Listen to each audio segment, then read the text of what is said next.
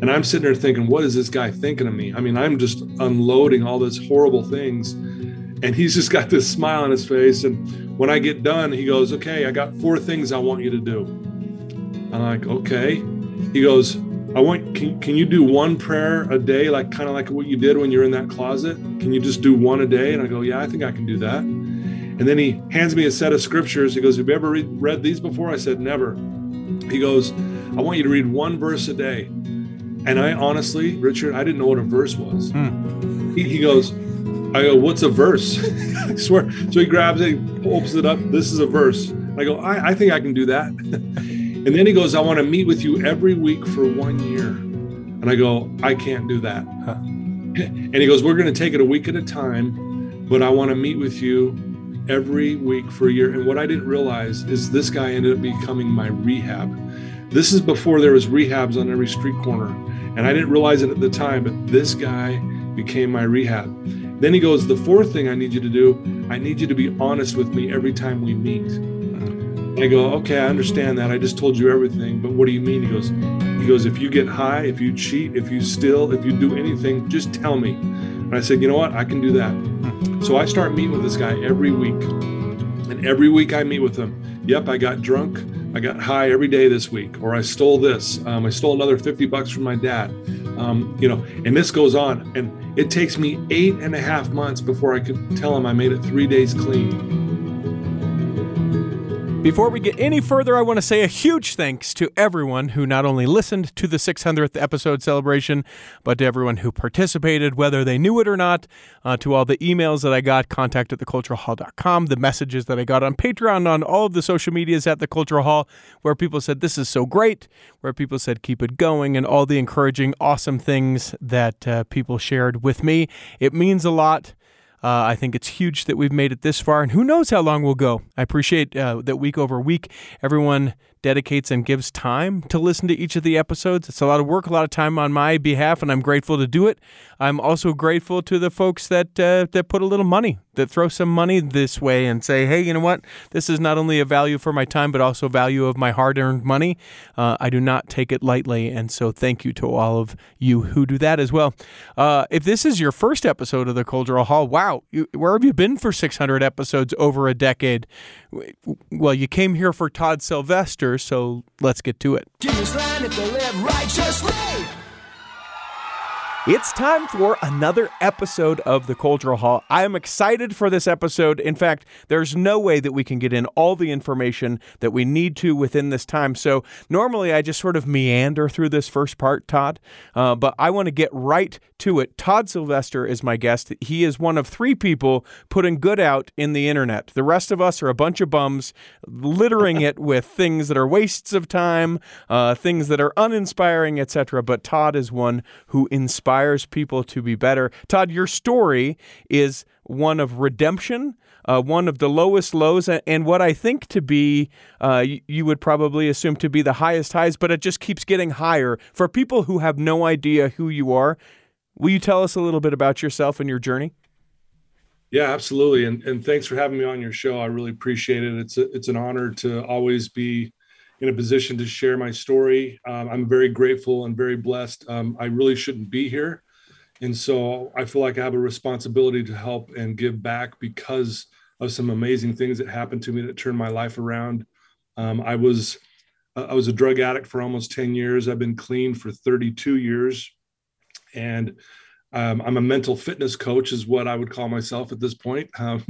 And I've been doing that for that amount of time as well. And so I've been in a position to be on a lot of people's journey of overcoming their own addictions or anxiety and depression and you name it. And so I've been on this road for a long time, and I'm just grateful, like I said, for the opportunity to come share some things with you guys that hopefully will, be beneficial to you and your listeners. Now, when you talk about that you maybe shouldn't be here, was it an issue of an overdose, or why do you feel like you shouldn't be here? That's kind of a bold statement. Yeah. So, I overdosed a few times and also was getting ready to end my own life. And that's when I had something miraculous happen. If I can get into that, that would Please, be great. I would love it. So basketball was a big part of my life growing up. That was my passion. I wanted to get a college scholarship. I had dreams of playing in college, and I also had dreams of playing in the NBA. When you're a little kid, you think you can do anything. Mm-hmm. And so I really worked my butt off, and basketball was where I was going to hook my life to. And if you were to ask me back then, who are you? I would have said, absolutely a basketball player, no questions asked.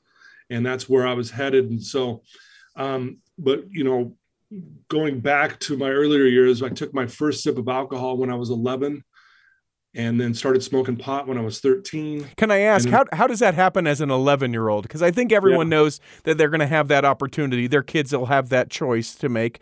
But at 11, maybe I'm naive. That seems like that's pretty young. Very young. And I just had the opportunity. My dad had a wet bar in our basement. And my dad would have drinks from time to time, and my parents threw parties at our house. I just kind of grew up around it, and both my parents worked. And so one day, me and my little brother, who was 3 years younger than me, we went behind the wet bar one day and started taking some sips of the alcohol that was stored there. And I didn't get drunk at 11, but I just kind of fell in love with the rush. I knew this was wrong, but it was like, there was a part of it that's like, ooh, I want to kind of keep doing this kind of thing. And so that's how it started at 11. And then 13 is when I had a friend introduce marijuana to me, and I fell in love with it, honestly. And I had this all or nothing mentality when I was growing up, and I was all in, and I started doing every drug under the sun. I played high school basketball. I played at Brighton High School, and we had a really good run where 2 out of the 3 years that I was there, we took state. The year we didn't, we took second. Mm-hmm. The senior year, I was voted team captain with 2 other guys, and we just had a great run. But during my high school, that's when things got, really out of hand. And by the time I was a senior, I was suicidal. I was doing every drug under the sun. We took state, like I said, my senior year, the state final game. I played the best game of my life. I don't know why. Everything just kind of came together that night. Mm-hmm. A week later, I got offered a full ride scholarship, which was fantastic. And then when I had that in my hand, I thought, wow, okay, I've got that. And that's when the partying and the drug abuse and alcohol abuse got way out of hand at that point. And halfway during the summer, I was practicing with the team after I had graduated that I got the scholarship with. The coach pulls me into his office and asked me, he just said, what's going on? And I knew when he said that I was in trouble because I wasn't playing well, mentally, spiritually, physically. I was a complete mess. Mm-hmm. And I just said, coach, I know I'm not playing well, but I'll try harder. And he said, Todd, there's other kids that have walked on that want this more than you. And I don't know what's going on, but I hate to do this, but I'm taking away your scholarship. Ooh. Yeah. And when that happened, I just, became this depressed, angry drunk, still having suicidal thoughts. I ended up trying out several other colleges here in Utah and out of the state, got cut from every single one of them. And then found myself living in a home down Orem with 5 other guys in this party house. I was attempting to go to school, but I wasn't going to class. So I was failing everything. And I'm a full-blown addict at this point, and very depressed. And one day it hits me, basketball is no longer a part of your life. And so I decided I was going to end my life. And so I planned my suicide.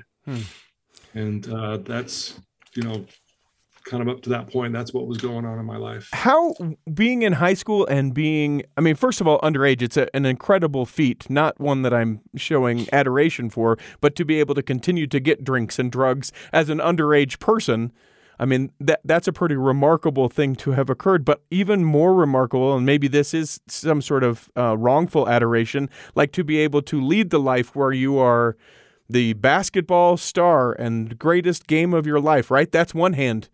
Yeah. And on the other hand, all of these things that, would stand to reckon or to wreck that in the future. How are you able to balance that or even lead that life? Was there the self-loathing and self-hatred of like, I know I shouldn't be doing this, but I feel like I have to.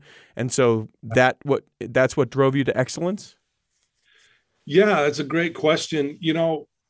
To be honest with you, it's very easy to get drugs and alcohol. I hate to say it, but it's just simple. It's just one of those things. Once you're kind of in that world, it's just easy to get.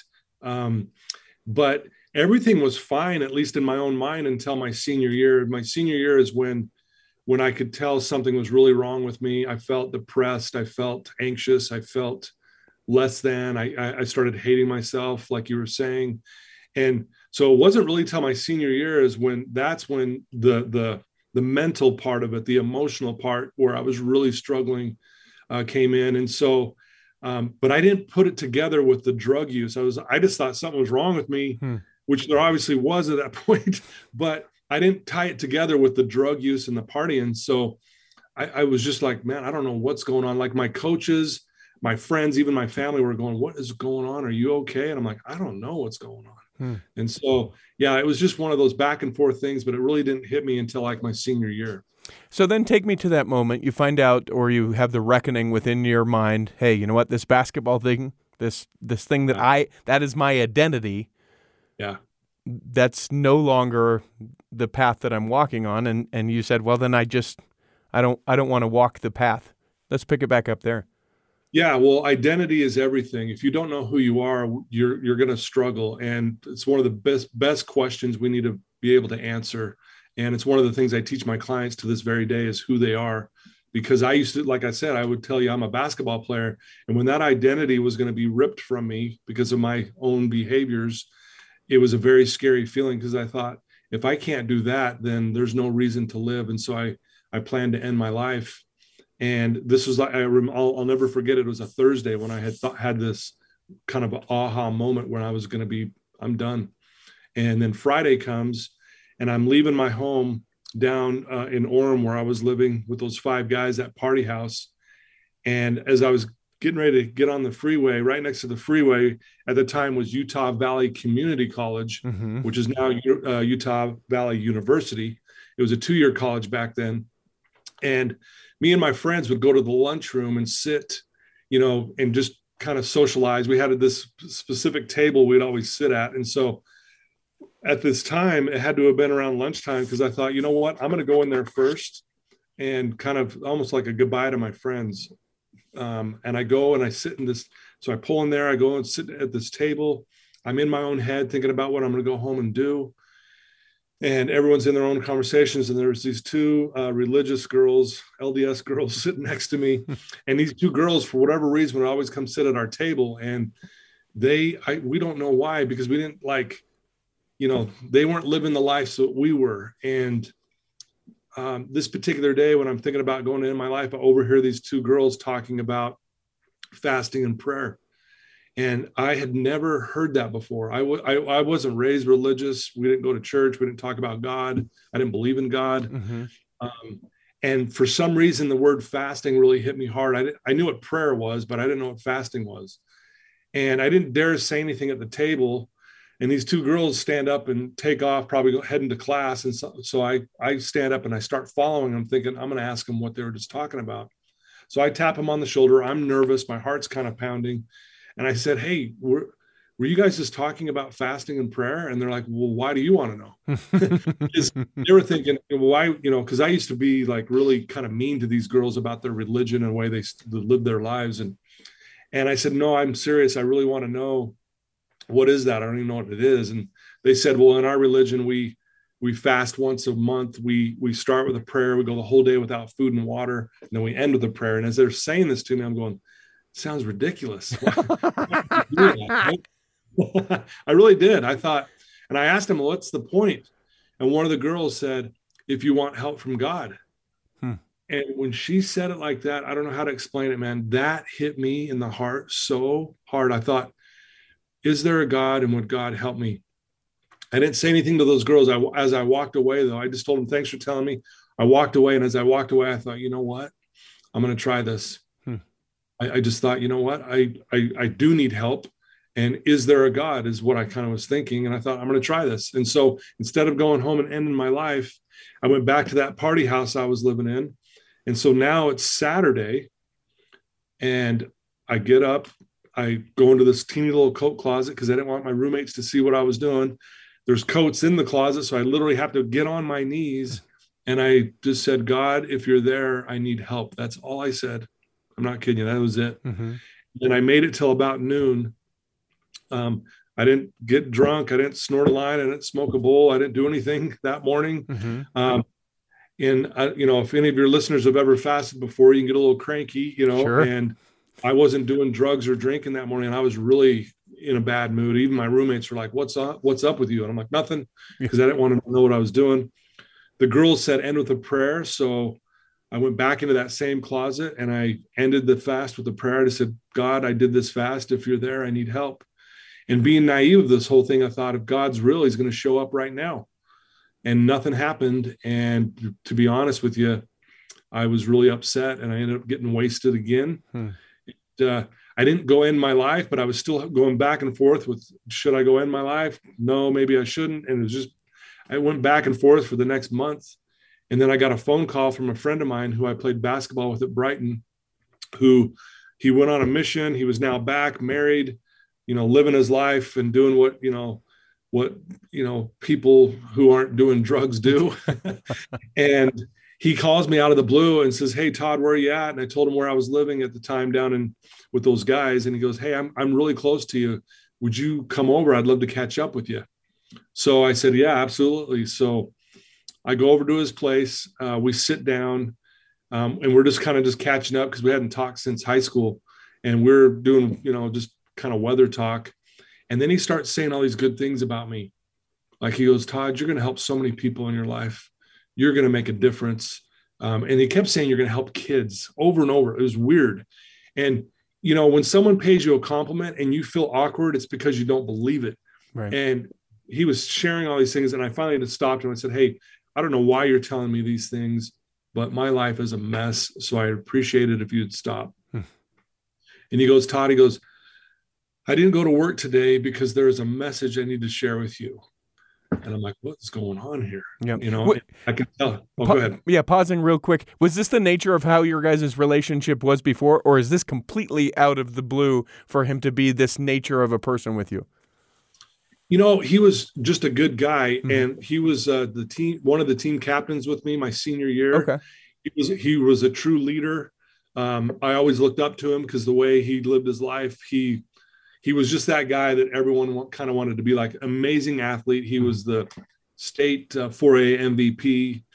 He was just an amazing person. And so, yeah, I looked up to him in that way, but he never really was like this kind of conversation we never really had. So this was this conversation was way out of the ordinary. Okay. So you tell him, all right, listen, I appreciate it, but not really feeling it. Is this why I'm here? What's going on? Yeah, exactly. And I can tell he's kind of a little nervous now. And there's this long pause. And then he finally takes this deep breath and he looks me in the eye and he said, Todd, the Lord came to me last night and said, we need you on our side today. And when he said those words, you know how your mind can rewind back to moments? It went back to when I was in that closet asking God for help in this fast I was doing. And I tell him, I go, man, I fasted for help about a month ago. And he looks right at me and he goes, this is your help. And it was just, I don't know how to explain this, Richard, but it's like I felt this love like I've never felt before in my entire life, head to toe, in every cell in my body. And I'll be honest with you, as good as it felt, it actually scared me. I never had felt this. I was like, man, is this real? And it was so surreal. And so that opened up this door of me meeting with a bishop that he led me to. And we can get into all that story too. But of course. When we had this moment, it was just like blown away. And I was telling Rich at the time, man, my life is a mess. I'm addicted to drugs and alcohol and I can't stop. And he, at this point, became my mentor, and he's been my mentor for 32 years. And it was just one of those surreal moments, I think this is a great place. Let's take a break real quick. When we come back, I want to find out. So now you have this essentially this message from God, which is great. But then there's action that has to go with it. God's not clearing the path and saying, "Here we go, Todd. Easy street from here on out." So I want to know a little bit about that journey. We'll come back and do that in the second block of the Cultural Hall.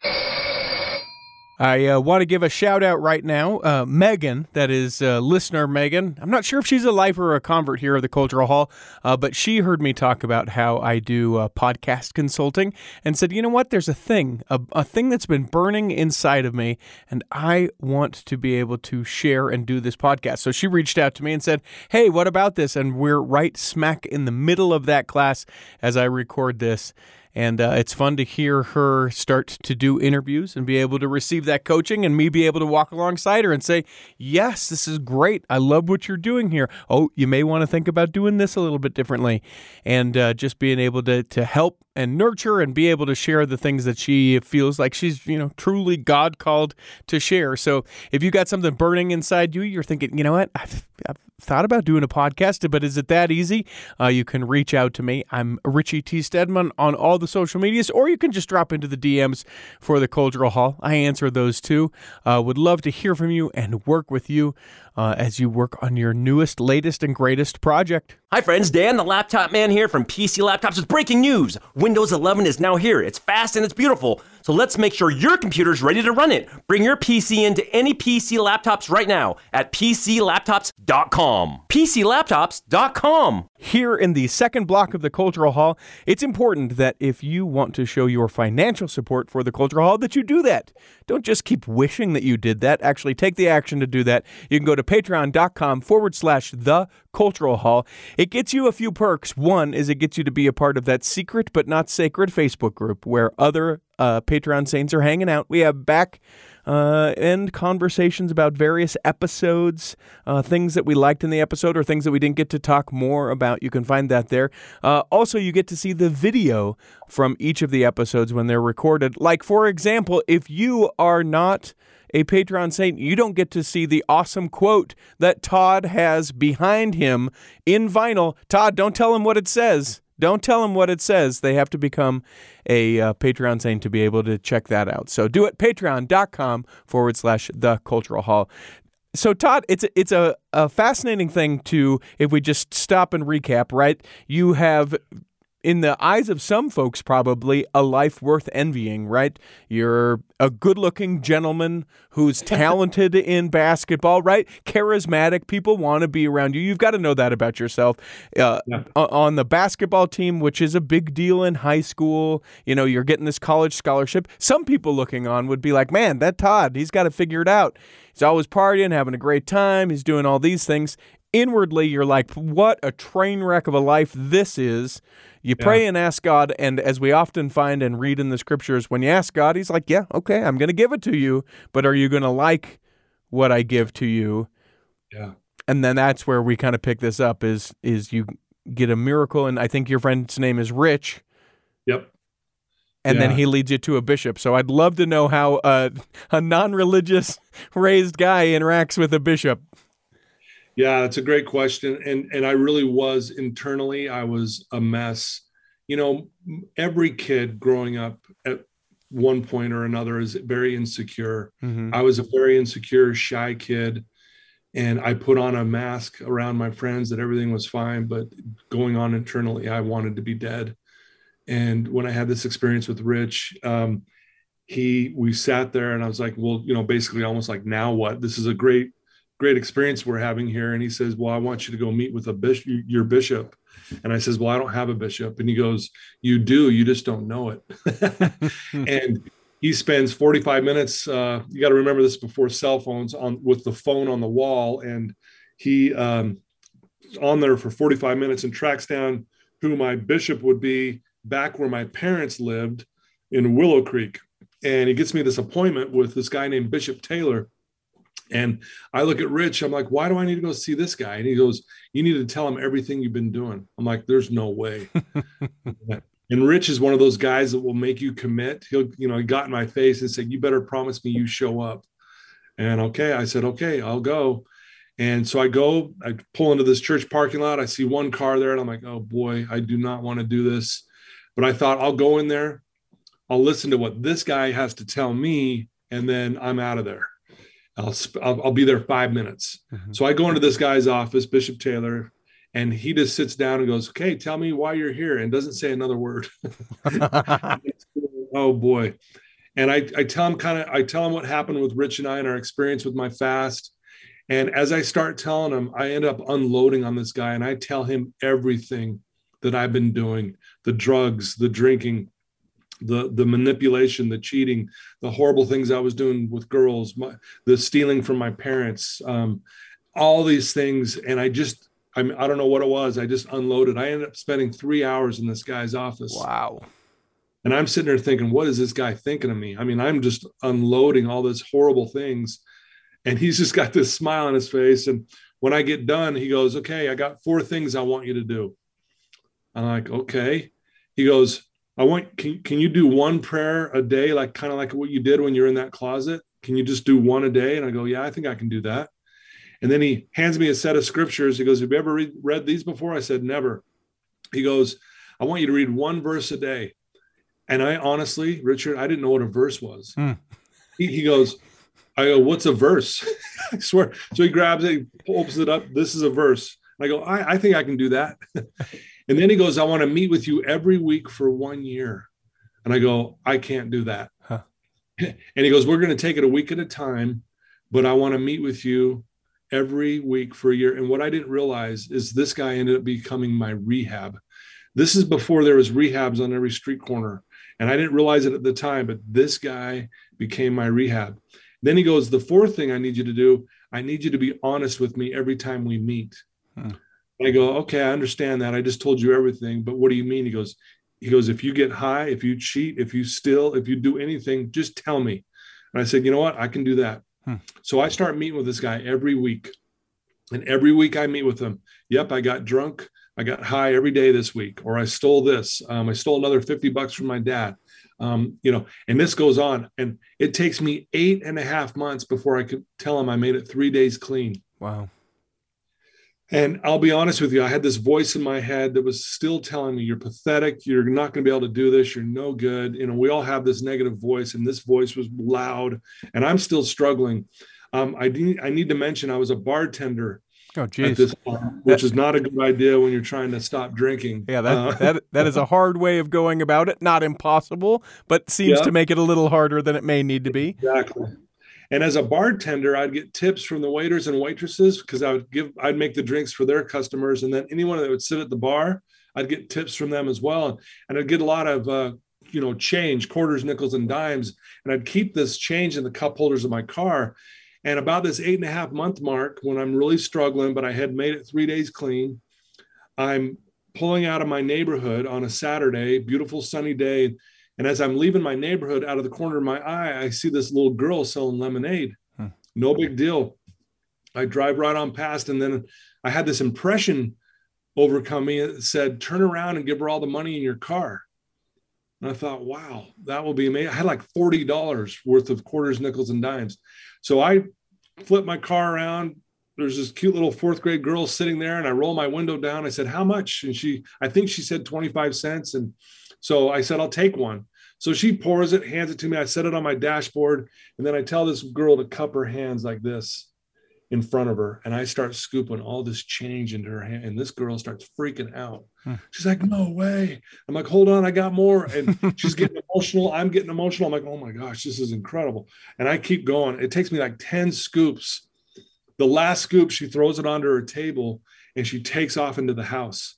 And I'm thinking she's going to go tell her parents some dude just gave her $1 million, right? And as I pull away, Richard, I start to cry like I've never cried before in my entire life. Have you ever cried so hard that you feel like you're cleansing your soul?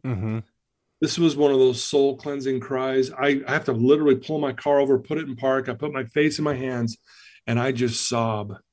And I cry. I cry and sob for like 20, 30 minutes. Wow. And as I'm crying, I was feeling like all this, I don't know, for lack of a better word, evilness leaving me. In that moment, I loved who I was. In that moment, I wanted to be clean. In that moment, I wanted to be a good person. And it lit my soul on fire. And one of my favorite quotes is by Ferdinand Foch that says, the most powerful weapon on earth is the human soul on fire. This lit my soul on fire. That all or nothing mentality kicks in. And I thought, if that little girl's there next Saturday, I'm giving her all my money. So ironically, that as I'm earning as a bartender. The next Saturday, on purpose, I drive by, and sure enough, there she is. And she recognizes me. She's like, oh my gosh, here's the money guy, right? And I give her $20 in quarters. And I do this the next Saturday, give her all my money. And I'll give her another $25. I do this the next Saturday. And I do this every Saturday for the next 2.5 months. Wow. And every time I pull away from that lemonade stand, I just start crying like I've never cried before in my life. And I just keep doing that. It still kind of chokes me up, even when I think about it to this day. And then after about this 2.5 months, after I had given this girl all my money, I decided to go to church for the first time. Had never gone to church. Even as I was meeting with this bishop, he never told me to go to church because I would have said no. Here's the time frame. 8.5 months, I make it 3 days clean. 2.5 months after that, giving all my money every Saturday at the lemonade stand, I decided to go to church. And I don't want to be there. I thought I'll just check it out, and I'm going to be there for a few minutes and then I'll leave. So I'm sitting in the back corner and I'm looking around, and the people who are there. And on the other side of the chapel is that lemonade girl with her mom. And she sees me and she's waving at me, and she's like, Mom, there's the guy. She's pointing at me, and my heart's like really starting to pound. And so I end up staying the entire time. And when it was over, here comes this lemonade girl with her mom, mm-hmm. and they're walking over towards me. My heart's pounding, and the mom's crying. And she comes up and she hugs me, and she's in my ear, and she said, Todd, thank you so much for what you've done for my daughter. And I'm like, oh, you have no idea. I go, this has been more for me. And she goes, no, you don't understand. She was saving for a trampoline. You put her over the top, and she just thinks you're the greatest. And I go, oh, you have no idea. And then the mom goes, we have a favor to ask you. I'm like, what's that? She goes, on Wednesday, there's a daddy-daughter date. Would you take her as your date? Little does the mom know she's asking this drug addict to take her 4th grade old daughter to go on this daddy-daughter date. And I'm like, well, what about her dad? And she says, well, we were divorced when she was younger, and he's not a part of her life. She would really like you to take her. And so I said, yeah, sure. Because there's Lindy. Her name's Lindy. She's just staring at me, smiling, like, how can I say no, right? So Wednesday comes, and this is where my life changed forever. I go pick this little girl up. I'm scared to death. I don't even know her. Right. We go up to the big Cottonwood Canyon, up to this picnic site. All the dads are there with their daughters. We're late. I don't know anybody. I don't even know her. And I'm going, why did I say yes to this? And we walk into this party, and we're sitting there, and we start playing games. And one of the games was, how well do you know your daughter? How well do you know your dad? Right. Oh, geez. And I look at her and I go, I'm sorry, we can't do this. I kid you not. She says, let's guess. And I'm not lying. I wouldn't have believed it had I not been there. We almost get every answer correct. We're like high-fiving each other. Everyone thinks we're cheating. I'm like, we're not cheating, I promise. And it's just this surreal moment. And then it hits me. I'm like, I'm used to waking up drunk, hungover, doing some of the most horrible things the night before. And I'm sitting here with this pure, innocent girl, and we're having hot dogs and Kool-Aid. So surreal, right? Well, they gather everyone in after the games to say a blessing on the hot dogs and Kool-Aid, which I thought was weird. Yeah. Like, there's something wrong with the hot dogs? Yeah, in fairness, I think that's sort of weird too. There's only so many blessings we can impart on sugar, water, and processed meat, but whatever. I know. I'm like, yeah, we're going to change this. Anyway, but again, I'm an infant in all this. I don't know what I'm doing. And so this guy just starts saying a simple little prayer, and everyone's folding their arms. So I just kind of follow along. Oh, okay. I guess we fold our arms, and everyone's got their eyes closed. Okay. I guess I'll close my eyes. And in this prayer, I hear this voice that says, Todd, you're in the right place, doing the right thing. You've made an impact on this girl's life that she'll never forget. And I love you. And it was one of those moments. The only way I can describe it, Richard, is I felt love from head to toe. And I start bawling in this prayer. I just lose it, and the prayer gets over, and they're like, dude, relax. It's just hot dogs, And I'm like, and I go, no, I'm sorry. And Lindy's like, are you okay? And I'm like, no, these are happy tears. And it was in that moment when I decided I will never do drugs again. I'll never drink again. I will do my best to be honest. I'll do my best to have integrity. I'll do my best to be accountable. And I'm going to dedicate my life to helping other people. That was 32 years ago. And I've been fortunate enough to meet with thousands and thousands and thousands of people, helping them go, along the same journey that I was on, or even help prevent them from going down that road. And it's just, I look back, Richard, and I can't believe, had I not taken that sip of alcohol when I was 11, I wouldn't be sitting here talking to you today. It just blows my mind. And God's been so good to me. So it's been an amazing ride. People naturally in the listening of this, because we want the complete rest of the story fairly quickly, you obviously say, hey, you know what? I'm going to do the best that I can with the rest of my life. As far as your church story, how does that go from there? Is it a pretty quick, you call up the missionaries and say, meet me at the Stake Center, I'll see you there, that kind of thing?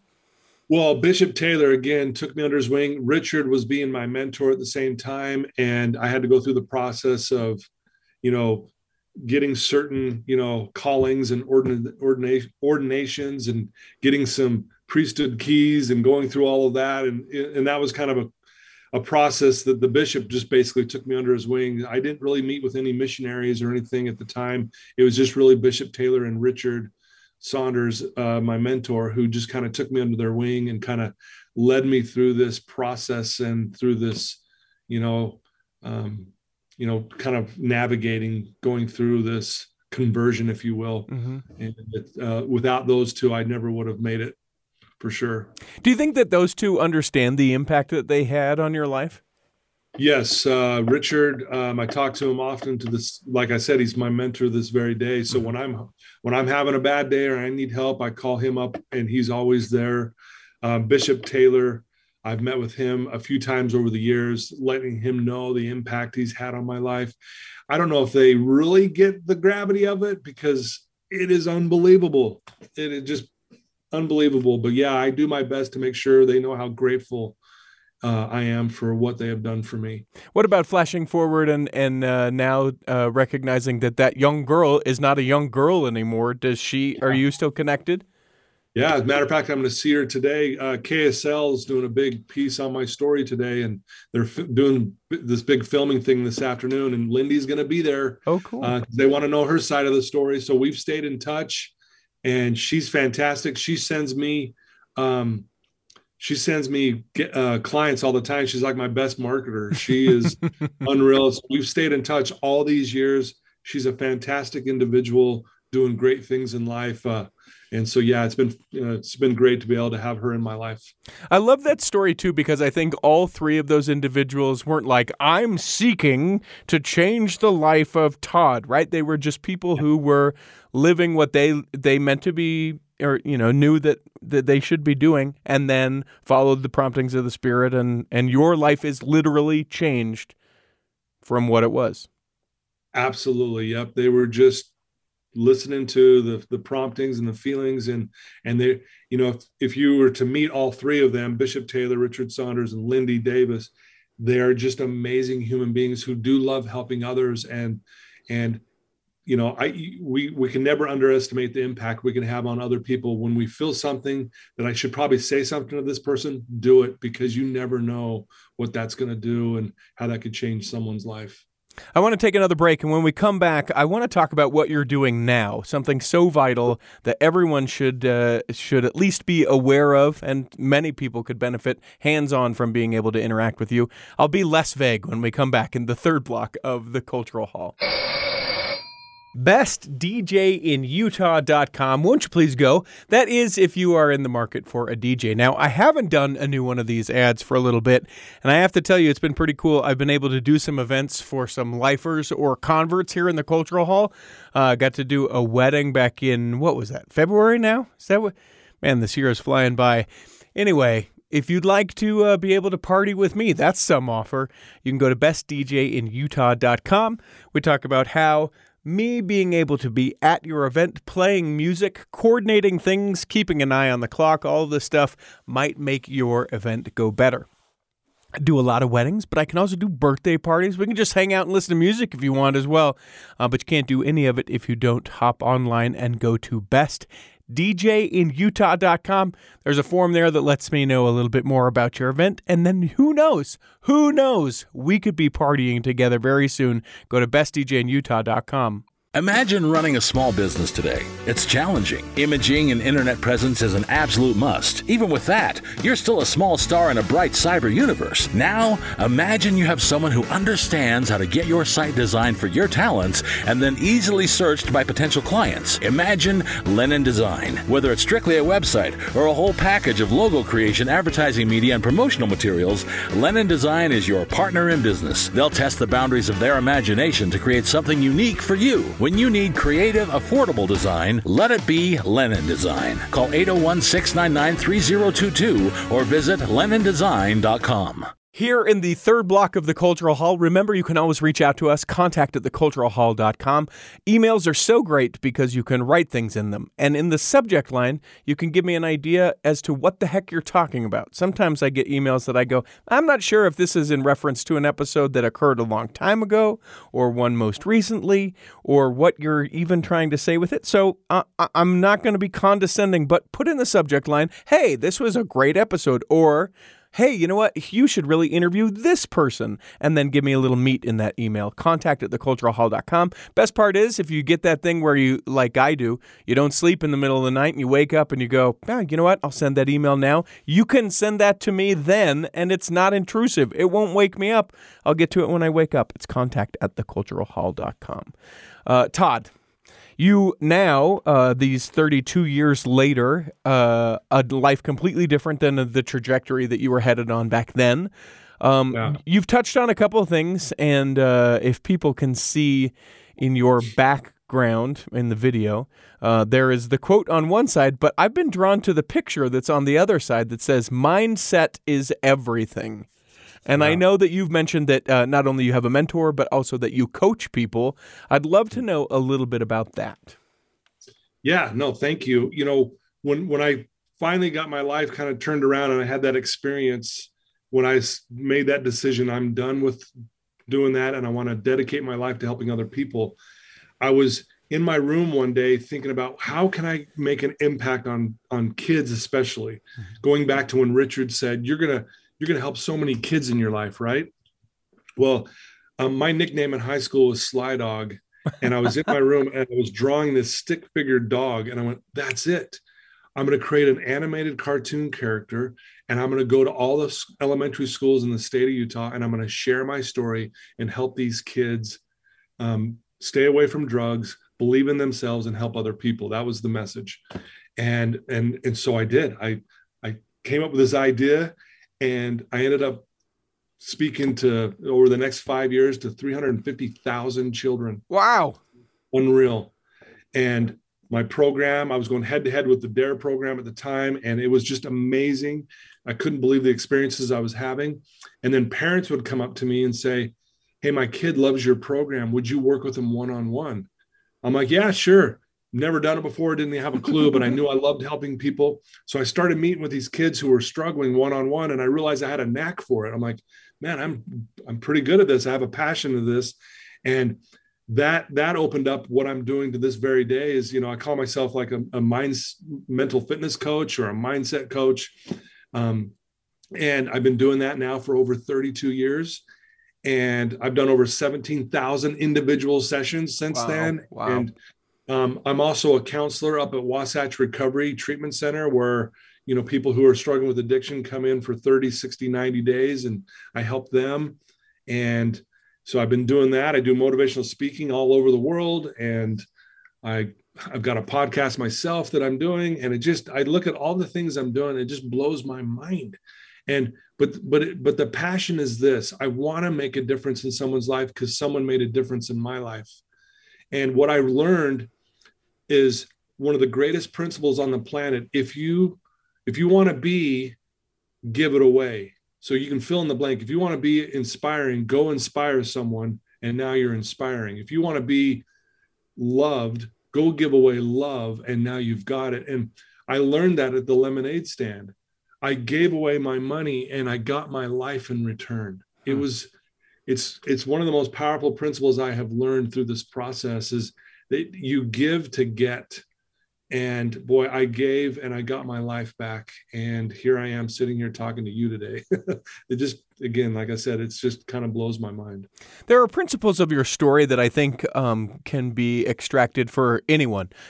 People don't have to be addicted. People don't have to be on the verge of suicide to learn from your lessons from your life. And so I appreciate, one, that you'd be willing to be open and to share those things. And then two, I'm hoping that maybe in the remainder of the time that we have, that there could be one or two principles, because everyone, I think, at some point sort of feels stuck. And you talk about this mental fitness coaching. I think that any of us could benefit from it. I'm not asking you to give away the whole shop or anything like that, but I am curious if there is a principle or two that in the time that we have that you could walk it out for people to be able to better understand it and then better their life. And then if they wanted to reach out more, they could, be able to find you. Well, thank you. And I'm an open book. So yeah, I'd love to share all I can. We don't have time for that, unfortunately, but I think the number one principle that I share with my clients, and I share this on day one, and anyone listening to this applies to all of us. It's the greatest truth about us. It is the absolute greatest truth about you listening to this right now. And here it is. Get ready to write this down because it is the single greatest truth. You ready? Mm-hmm. There's nothing wrong with you. I have this quote on the other side of my wall, which you can't see, that my clients, when they sit there, I have them read it out loud. And it says this: the most delightful surprise in life is to suddenly recognize there's nothing wrong with you. I really believe I'm the only counselor in the country that will tell a heroin addict on day one that there's nothing wrong with them. And they look at me, and I'll tell you, the responses I get when I have them read that quote out loud is I get 9 out of 10 will start crying. I go, have you ever heard that before? And they say, never. It's always the opposite. And see, when I was going through my addiction and my struggles, is I was telling myself a story that something was wrong with me, meaning like I'm less than, I'm not good enough, no one loves me. We all have this narrative. The most powerful force in the human psyche is the story we tell ourselves about ourselves. And I used to tell myself some pretty horrible things, which led to the addiction, honestly. The addiction really wasn't the problem. Mm-hmm. It was the story I was telling myself. And so one of the things I do with my clients is I help them identify that story. And the foundation of that story is there's nothing wrong with you. When you were talking about that, the natural response for a lot of people is that they start into tears. I would think that you probably get some people who are like, nope, you're wrong, Todd. Sorry. Yeah. Nope. Yep. You don't know me. You don't know me, Todd. That might work for a lot of people, and I'm sorry you've put that permanently on your wall, but that's not that's not my story. When we've convinced ourselves so much of that, how do we break that down? I feel like putting voice to this because a lot of people just feel stuck. They're stuck at your step one, your day one, saying, no, something wrong, can't do, don't know where to go from here. Yeah, no, that's a great statement, a great question as well. If I would have heard that from someone on day one, I would have said they were crazy too. What that means is, to your core, you're good. I always look at my client. You weren't born a drug addict. You weren't born anxious. You weren't born depressed. You weren't born a criminal. Those are things you learn throughout your life because of the experiences you've gone through. But if we scrape that away, to your core,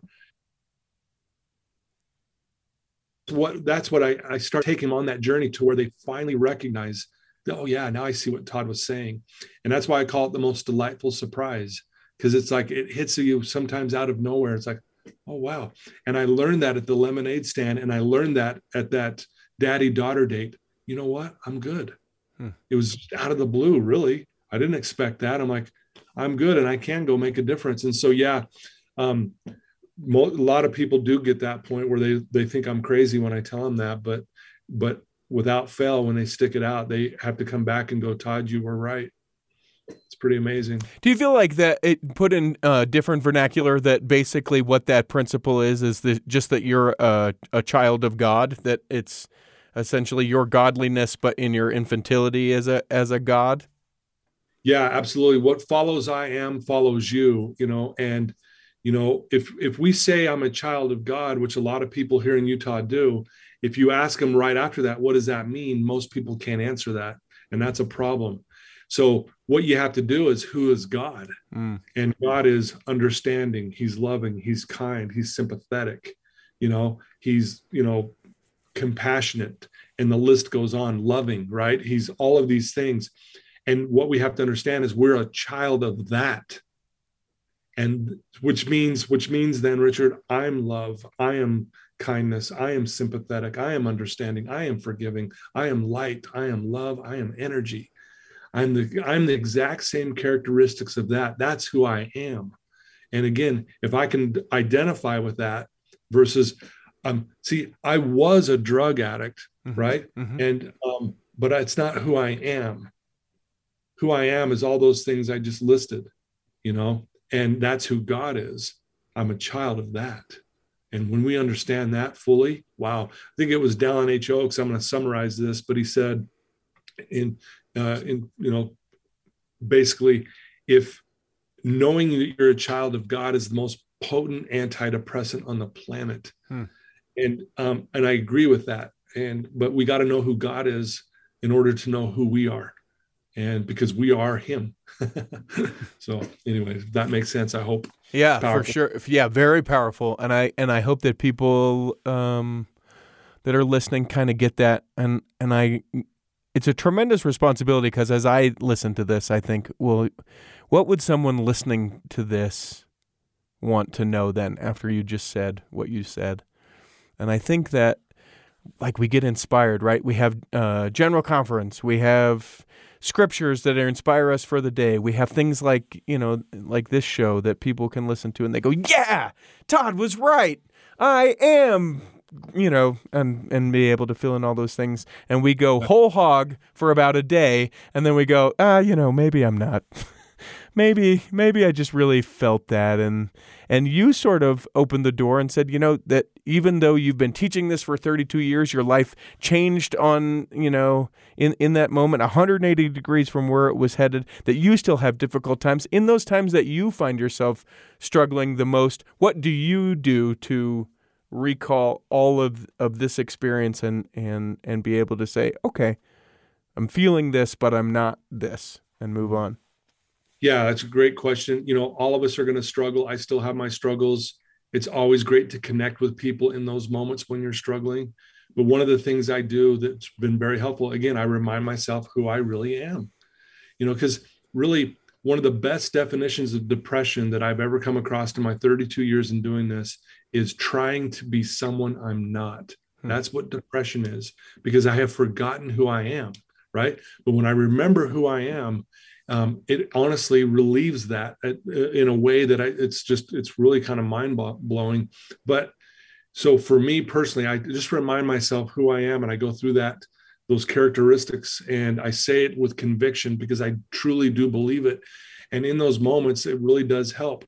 But if I'm really, in a tough bind, again, I reach out to those who have my back, and we all have those in our lives, and we got to be brave enough and vulnerable enough to reach out to them in those moments. But knowing who you are is one of the most powerful, again, antidepressants, if you will, anti-anxiety, less than, whatever that is. But that's what I do. Those things really make a difference in my life.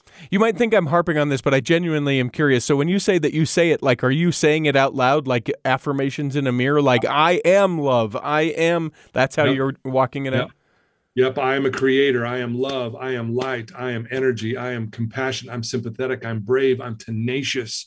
And I say it with conviction. And I do believe those things. And when you first do this, you don't believe it. When I first did this in the mirror, I looked at myself. I had a hard time even looking at myself. Yeah. But I've done it to where, and what's interesting is I'm not trying to say something that isn't true. I am those things to my very core, just like everyone else listening to this right now. And I promise you, if you'll start doing that, it's amazing. And think about this. Everyone listening to this can sing the ABC song. Everyone. How did we learn it? Through repetition. and repetition deepens the impression, right? So when I say these over and over again, it deepens the impression. In other words, it becomes my belief system. And so we got to get back to that, because when we were all little kids, we believed all of this. We knew it. We had faith as big as the universe when we were little kids. We loved everyone and ourselves. And so, yes, saying it out loud is what I do, and it's powerful. There are 3 questions that we ask everyone who steps into the Cultural Hall, and I'll ask those of you right now. The first question is do you have a calling? And if so, what is it? Yeah, I'm a Sunday school teacher for the 16 to 18-year-olds. How do you like that? Love it. That seems like that would be everything that you ever wanted. Love it. Yeah, I was in the young men's for 18 years. Wow. Yeah. So I've been with with the kids basically my whole church life, basically. You may have already answered this, but the question is, if you could pick a calling, either one that exists or make one up, what would you pick? Oh boy. You know what? That's great. I would want to be a mental fitness coach, because so many kids are struggling. If there was a calling to just talk about their mental fitness, so think about that. They come in for 45 minutes and they walk out of there. And I do incorporate this in my lessons, by the way. I'm sure. But yeah, I would like to be the mental fitness advisor. Before I ask you the final question, I would love it if you would lead people to where, if they're like, man, this guy seems like my guy, I need to reach out to him, I want to be able to listen to his podcast, I want to follow him online for inspiration. Where do you lead people? Yeah, I have a website. It's toddinspires.com. And you can check out my podcast on there. I actually have a website for that as well called beliefcast.com. And you can check that out as there as well. And then on social media, my handle is TS Inspires. So you can hit me up there, shoot me a DM from there as well, and shoot me an email, whatever you want. You can even call me. My number is 801-870-4412. I have no problem giving that out because I love helping people. And so, yeah. I love it. The final question that we ask everyone who steps into the Cultural Hall, we ask you to interpret it however you may, but the question remains, what is your favorite part of your faith? Wow. Is, again, helping other people, because that's what the faith is. It's an action. It's not, yes, it's a feeling, but it's an action. You know, there's a scripture, and I apologize, I don't know where it is, but it says, he who loveth not knoweth not God, for God is love. And if I want to experience God today, I'm going to go help someone, because when I help someone, guess what? I feel love, and that person feels love. And then what just happened is we just all connected with love. And who is love? Love is God. And so helping other people every single day, giving away love. Remember, we give to get. And that is my favorite part, for sure. Todd Sylvester, we hope that this episode has nourished and strengthened your body, that if you're not healthy enough to listen this week, that you'll be healthy enough to listen next week, and that when the time comes, you'll be able to travel home in safety. In the meantime, Rick McGee, Debbie Wanless, Chocolate Cake Bites Podcast, Brother Brent, and Miracles, I Told You So, will be saving a seat for you on the back row of the Cultural Hall. Save me a seat, it's sure to be neat on the back row. We read